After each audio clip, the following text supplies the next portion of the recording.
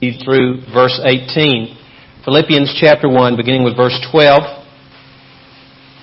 And then I'm going to read through verse 18 and invite you to follow in whichever version of the Bible you might have with you this morning silently. Now I want you to know, brothers, that what has happened to me has really served to advance the gospel. As a result, it has become clear throughout the whole palace guard and to everyone else that I am in chains for Christ. Because of my chains, most of the brothers in the Lord have been encouraged to speak the Word of God more courageously and fearlessly. It is true that some preach Christ out of envy and rivalry, but others out of goodwill. The latter do so in love, knowing that I am put here for the defense of the gospel. The former preach Christ out of selfish ambition, not sincerely, supposing that they can stir up trouble for me while I am in chains. But what does it matter? The important thing is that in every way, whether from false motives or true, Christ is preached. And because of this, I rejoice. Yes, and I will continue to rejoice. It's the rare individual who is able to turn his or her handicap into an asset. But the world's greats have been masters at it. The Italian conductor Arturo Toscanini was such a man. You see, Toscanini was born with severe nearsightedness. And it really was something which ultimately led to the opening of the door of his really being successful. You might say, how can someone who was born with nearsightedness and a musician end up being a person of influence? Well, let me try to answer that question. When Toscanini was 19, he was a cellist in an orchestra in his native Italy. He was so nearsighted he could not read the music on the music stand, so the result was he had to memorize everything which he played in the symphony. One day arrived when the conductor of the orchestra grew ill, and he was the only one who knew the music by heart. Therefore, Toscanini, being the only one who knew the score, was the one who led this orchestra in their performance. The crowd was overwhelmed with joy with the performance and also with Toscanini. So much so that Toscanini never returned to playing the cello. He became the maestro of the orchestra. One would wonder what would have happened if Toscanini had not been born nearsighted. Perhaps he would have labored in relative obscurity in any number of European orchestras playing the cello. But rather he became known and still remains known as one of the greatest conductors of music in the world's history. He parlayed his handicap into a vehicle for personal greatness. Have you ever stopped to think that all of us have at least one handicap? All of us. None of us is perfect. What we do with our handicaps determines the fruitfulness and usefulness of our lives in the kingdom of God.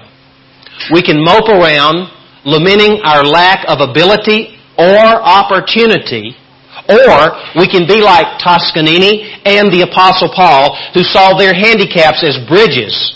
In the case of the Apostle Paul, he saw his handicap as a bridge for transporting the gospel to a dying world. Now let me interrupt myself and note that the apostle's handicaps were enormous. By his own admission, he was neither appealing to look at or to listen to.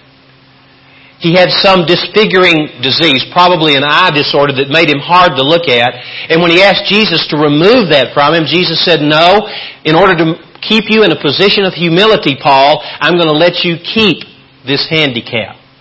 God knew that without some kind of restriction on his ego, Paul would rise above and draw attention to himself and seek glory for himself rather than seeking glory for God.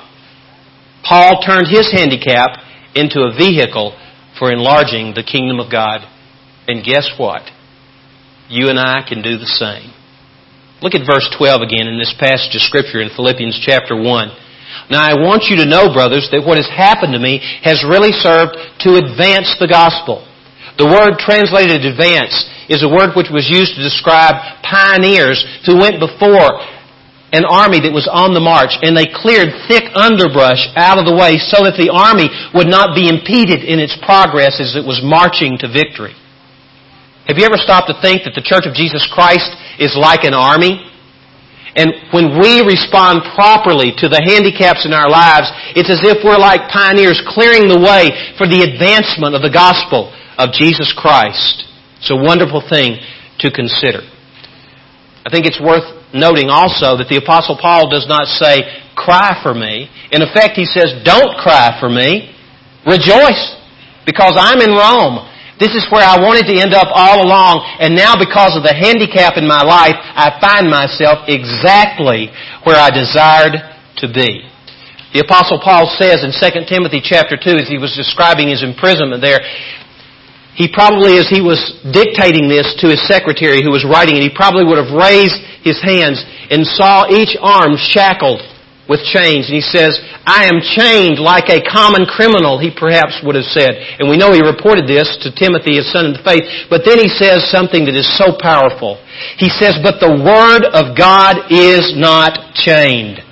It does not matter what my circumstances are. This is what Paul was saying. God's Word is not able to be contained or chained or detained by anyone. Now what does the relationship between your handicap and the relationship between your handicap and the accomplishment of the spread of the gospel in the world? Well, there are three things which emerge from this passage of Scripture. The first is this. Your handicap can gain the gospel a hearing among those who otherwise would never have heard the gospel. Paul's did. Look at verse 13. As a result, it has become clear throughout the whole palace guard and to everyone else that I am in chains for Christ. Now, to what group of people was Paul referring when he uses this phrase, the whole palace guard? There were 10,000 men who were handpicked by Caesar to be his personal imperial bodyguard. These men were soldiers of the first order. They would be roughly equivalent to the Green Berets in our army, special forces as it were. They received double the pay of any other Roman soldier.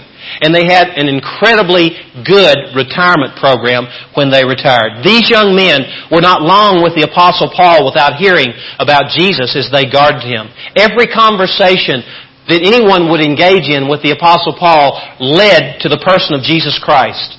As the guards would change, Paul would let the gospel of Christ weave its web of grace in the hearts and minds of these choice young soldiers. He would tell them that he was in chains for Jesus Christ. When they would go off duty, they would exchange notes with other soldiers in the Imperial Guard. And they would say that they had experienced the most remarkable man they had ever met in the person of Paul.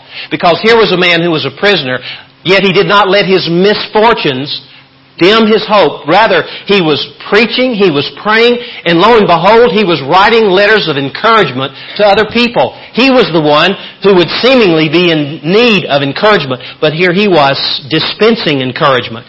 As he shared the gospel and as he wrote the epistles we commonly call the prison epistles. Never had they met a man like Paul. Never. As they would compare what they heard from his mouth, they must have had an experience similar to the two unnamed disciples on the road to Emmaus as they talked about what they had experienced when Jesus had opened the Scriptures to them, and they said that their hearts burned within them. As they heard the message of the gospel, these men's lives were radically renovated. Turn to Philippians chapter 4. We make a mistake when we come to the end of a book in the Bible, particularly the epistles, because Paul, generally speaking, gives words that are of a personal nature. He greets individuals, or he sends greetings to the church to whom he's writing, or to the individual that he's writing to from individuals. Let's look at verses 21 and 22 of chapter 4. Greet all the saints in Christ Jesus. The brothers who are with me send greetings. All the saints send you greetings, especially those who belong to Caesar's household. This is the royal court. How did the gospel make its way into Caesar's household? It was because Paul was in chains for Christ. Members of the imperial bodyguard came to sit with the apostle because that's the only kind of individual who would guard someone who was an imperial prisoner, as Paul was. Remember in the book of Acts, he appealed to Caesar based on his citizenship as a Roman citizen. And the result was the gospel had gotten into the royal courtyard. Now understand, Paul, as far as we know, did not go himself to the palace. At least by this time he had not gone. But those soldiers were making their way in and out of the court of Caesar every day. Amazing. Paul would never have exercised influence over Caesar's household apart from his chains.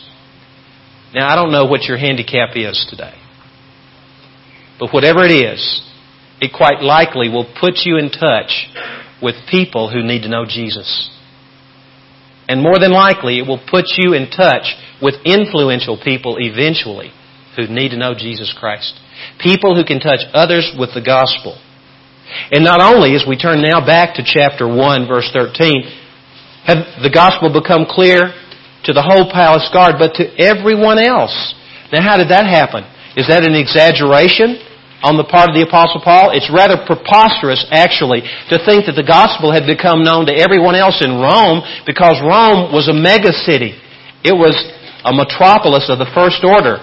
But turn to Acts chapter 28, and let's listen to the last words that Luke the doctor penned about the Apostle Paul, the concluding words of the Acts of Jesus by the Holy Spirit through the apostles of Jesus Christ.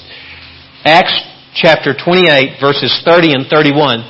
For 2 whole years, Paul stayed there in his own rented house. He was under house arrest, but he was chained nevertheless, and welcomed all who came to see him. Boldly and without hindrance, he preached the kingdom of God and taught about the Lord Jesus Christ. What was happening? He was having the opportunity. He couldn't get out of that house to preach the gospel as was his custom.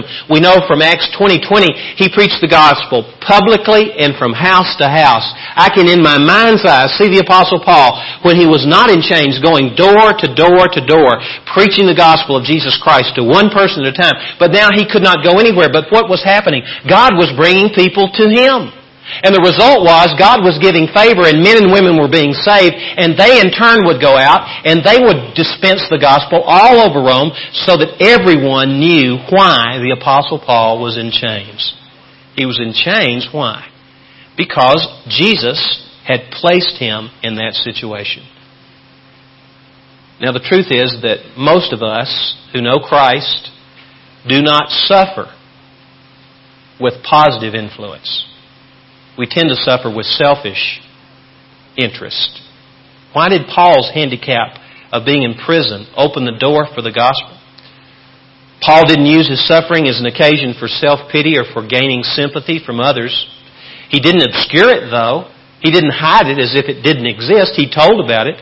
But he had every reason to chafe. He had every reason to feel sorry for himself. He had every reason to try to get people to sympathize with him. Remember what his life had been like up until this point. He was a globetrotter. If he had had a passport, he would have had stamps from Asia Minor, from Greece, from Crete, and Malta, and on and on and on. He was a man who was accustomed to going as the Spirit led him to be free. Never were chains so restrictive from the human perspective than when they were shackled on the arms of the Apostle Paul. But he did not let that keep him from doing what God called him to do. Paul witnessed of Christ rather than complain. Look at Philippians 2:14 for a moment. Notice what the Apostle Paul commands under inspiration of the Holy Spirit to the Philippians, and in turn, through the corridors of time, this echoes, and it's a command to us as well. Do everything without complaining. He was not a whiner, was he? He was not a complainer. He did not complain. He did not see his suffering as an act of divine forgetfulness. He did not say, why did God let this happen to me? Nor did he see his suffering as a dismissal from the service of the Lord. He might have said, I was looking forward to years of usefulness in my senior years, but now look at me. He didn't say that. Nor did he say, look at what's happened here. It's Satan's work. I'm afraid the devil has had his way this time. I can never imagine Paul saying anything like that. Can you? He rather saw himself as one under orders. Notice what he says. Look at verse 16. The latter do so in love, knowing that I am put here for the defense of the gospel. The word which is translated the defense of the gospel is a military term which suggests one's being on duty. In the book of Ephesians, the 6th chapter, in the closing part of Ephesians chapter 6, this is how Paul describes himself. I am an ambassador in chains. He was an ambassador. He did not see himself as some low-life prisoner waiting to be tried by Caesar. Rather, he saw himself as God saw him. He was an ambassador. In 2 Corinthians chapter 5, verse 20, Paul says, of all of us, we are ambassadors for Christ. And it does not matter what our handicap may be. God wants to use us in spite of, or maybe in some cases because He knows that our handicap may be the key that unlocks the door to gospel witness to people who otherwise would not hear it. Think about your own life. Think about your handicap. What is it? Maybe you have multiple handicaps. What are they? God can use those to open the door for witness. Now here's the second thing which surfaces from this passage. A cheerful attitude towards your handicap will encourage others to boldly proclaim Christ. Paul's did. Look again at this passage of Scripture, verse 14.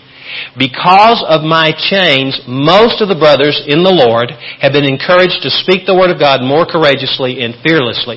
Now, it's worth noting that the Apostle Paul does not say here most of the prophets in the Lord, most of the apostles in the Lord, most of the evangelists in the Lord. He does not say most of the pastors and most of the teachers in the Lord have been encouraged to speak the Word of God more courageously and fearlessly. What does he say? Most of the brothers and sisters, people who know Christ. So whose responsibility is it, by the way, to proclaim the gospel? Is it just the apostles' responsibility, or is it just the pastor's responsibility? Whose responsibility is it? It's our responsibility, and it's more than a responsibility, by the way. It's an incredible privilege. Paul's obsession with the gospel of Jesus Christ was contagious. It infected the brothers. If it had not been for Paul's chains, these brothers who were encouraged to preach the Word of God more courageously and more fearlessly would probably have left the preaching to Paul. Paul might have done something like he did in Ephesus, where he rented the hall of Tyrannus. In the afternoons, 5 or 6 days a week, he would teach for hour after hour. And they would have loved it, and they would have been edified by it. But God had a better plan. I must not let any handicap I may perceive myself to have, I must not let it keep me from sharing the gospel of Jesus Christ. If I'm cheerful, as the Apostle Paul was, and once again let me refer you to the passage that we're considering. Look at the last part of verse 18. And because of this I rejoice. Yes, and I will continue to rejoice. The Apostle Paul was full of joy. I rejoice, he says.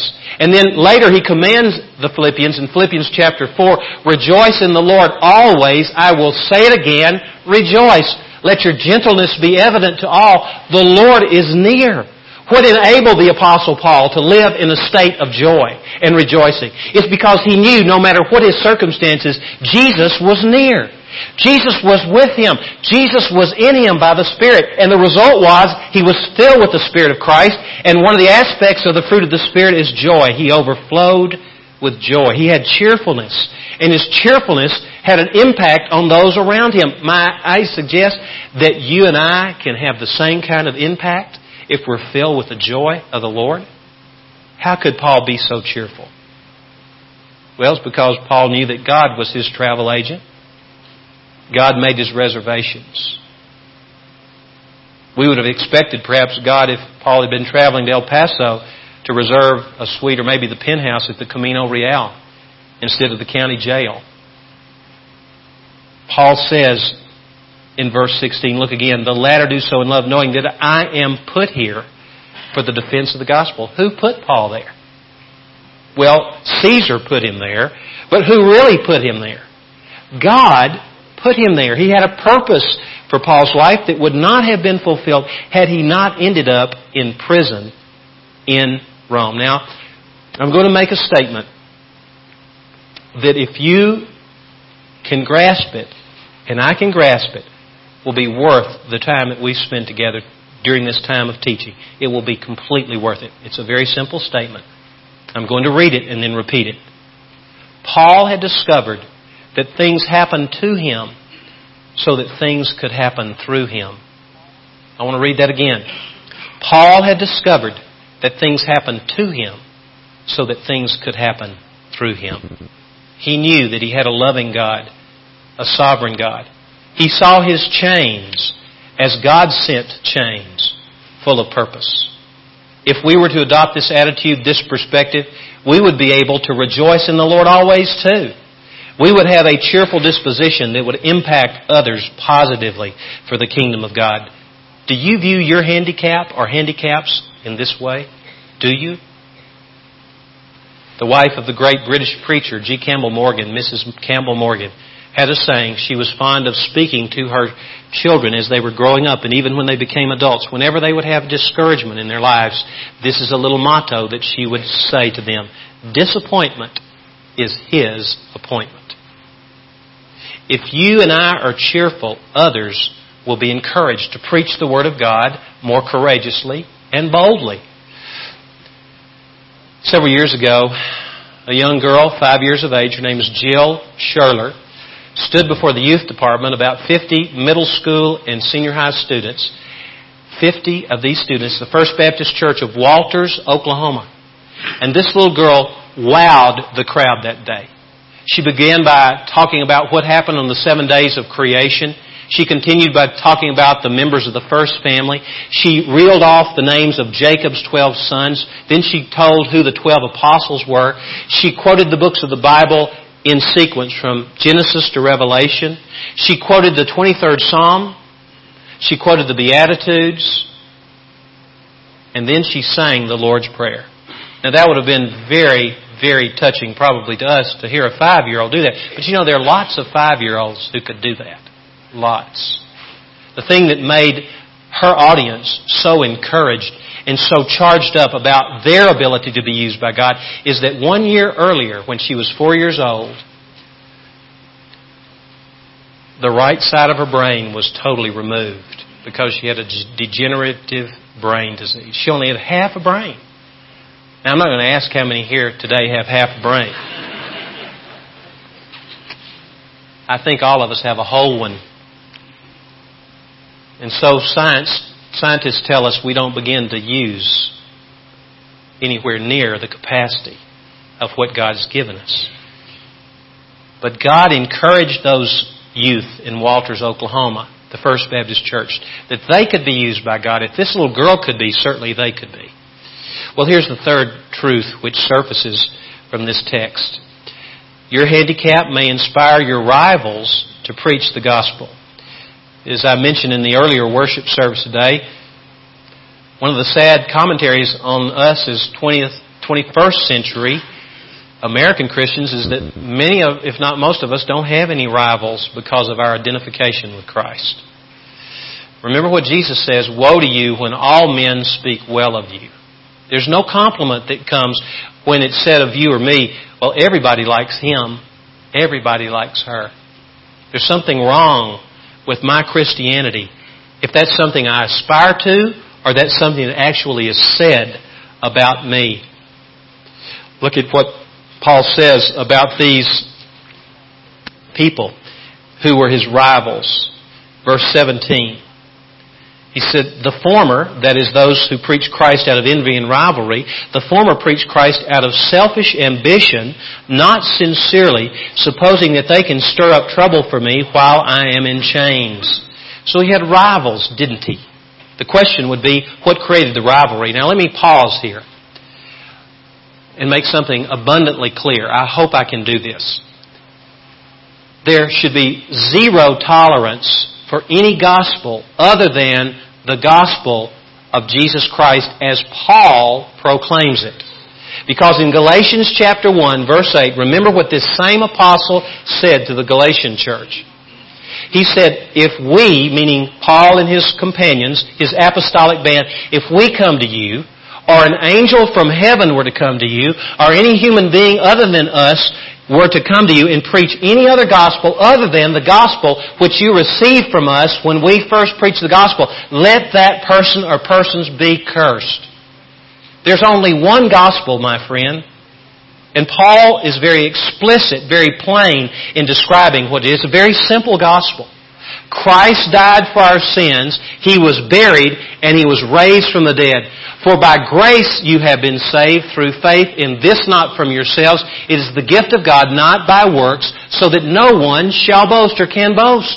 The only gospel that is acceptable to God is the gospel of Jesus Christ, as plainly spelled out in the New Testament. So Paul, when he was talking about these rivals, obviously they were preaching the genuine gospel, but they were preaching it out of a poor motive, a very poor motive. What created the rivalry? Well, I think jealousy created it. It usually does. There is a theory, and I adhere to this theory, which says that the rivals in this particular case in Philippi, in Rome rather, were the leaders in Rome. They were the church leaders. Paul was leading more people to Jesus in the guardhouse than they were in the church house. Now, I'll tell you what the test, and this is a test that you can apply to me. It probably won't apply to too many others present today, but it would apply to me.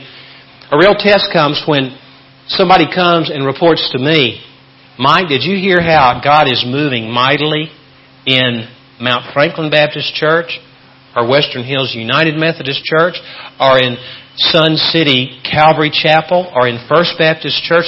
Mike, have you heard how God is moving in this church, that church, or the other church? That's a test of what my heart really wants and whether I'm really mature.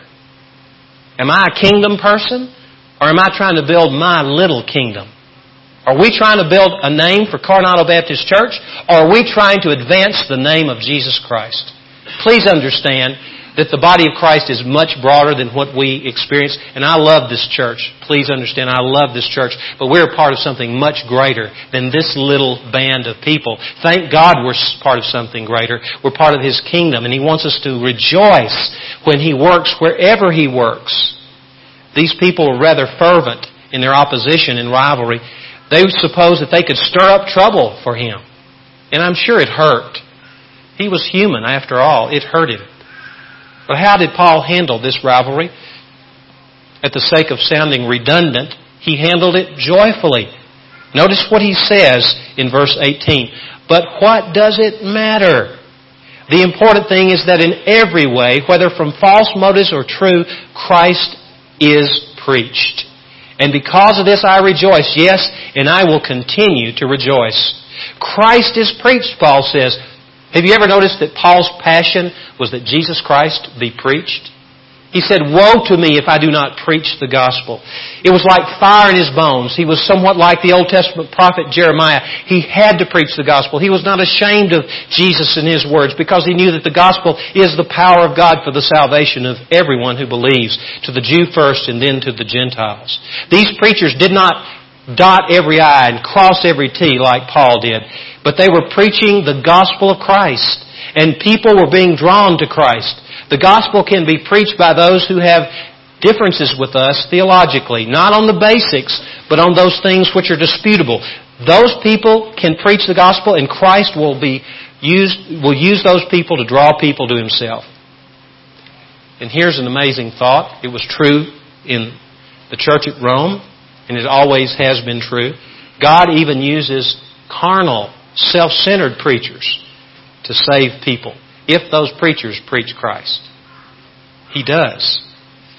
Rivalry really does not fit in the church of Jesus Christ. It besmirches the name of Jesus.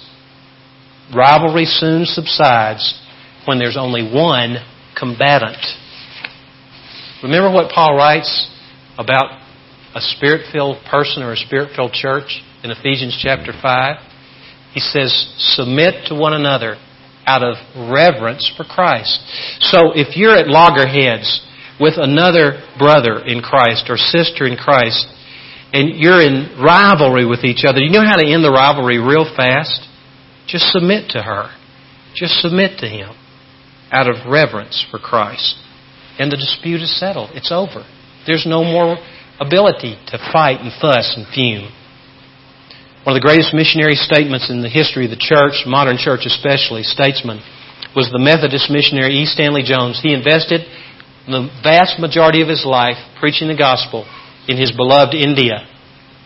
At the age of 87, imagine this now. At the age of 87, he was on a preaching tour to the college students of Japan. And he was seeing many Japanese college students come to faith in Jesus Christ. Tremendous outpouring of the Spirit. Right in the middle of this incredible demonstration of God's power, he suffered a stroke at the age of 87. The stroke was incredibly debilitating. He could not walk. He could not speak. His attending physician said, "You will never be able to speak again. Never be able to speak again. Maybe walk, but never speak." Well, he was a man who had never taken never as a final in his life, because he was a man of incredible faith. God had blessed him with great faith as he was faithful to the Lord. This is what he did. He began to respond to the therapy that he was given to walk. And then he struck upon his own idea about how to gain his speech again. He asked for a tape recorder. He wrote it down and asked for a tape recorder. And then he would speak into the tape recorder. And when he would speak into the tape recorder, only he could understand what he was trying to say. But it enabled him to see where his speech was slurred and it was wrong. And then he would go back and he would say the same thing again. And he worked and he worked and he worked until, you guessed it, he regained his ability to communicate as clearly as he had before. And he preached the gospel of Jesus Christ again before he died. Isn't that an amazing story? Basically, what the doctors had said, and I'm going to call on Seth in just a minute because Seth Edwards, I didn't know you were going to be here today, but Seth Edwards was his secretary, as it were. He helped him write the book, The Divine Yes, which is this story. Dr. Jones dictated it to Seth Edwards. Seth stands so I can... to Seth Edwards. He dictated this book. Am I right about that, Seth? As he dictated this book, and it's a great book, by the way. Get it and read it. The Divine Yes. What his doctors had in essence said to him is, "Oh man, curl up in your bed and die. Just curl up in your bed and die. You're never going to walk again, much less talk again." But he would not allow his handicap or other people's perception of his handicap keep him from continuing to do what God had created him to do. I wonder if there's anybody present today who's ready to just sort of crawl up in your bed and die. Just to pack it in, to hang it up, to forget it. Well, please don't. Because God can use the very thing that is prompting you to call it a day, to call it quits. He's using that very thing. He can use that very handicap in your life to bring the gospel to unsuspecting people. May God give us the ability to see that He wants to use our handicaps to spread the gospel to the end of the world, to the end of the age.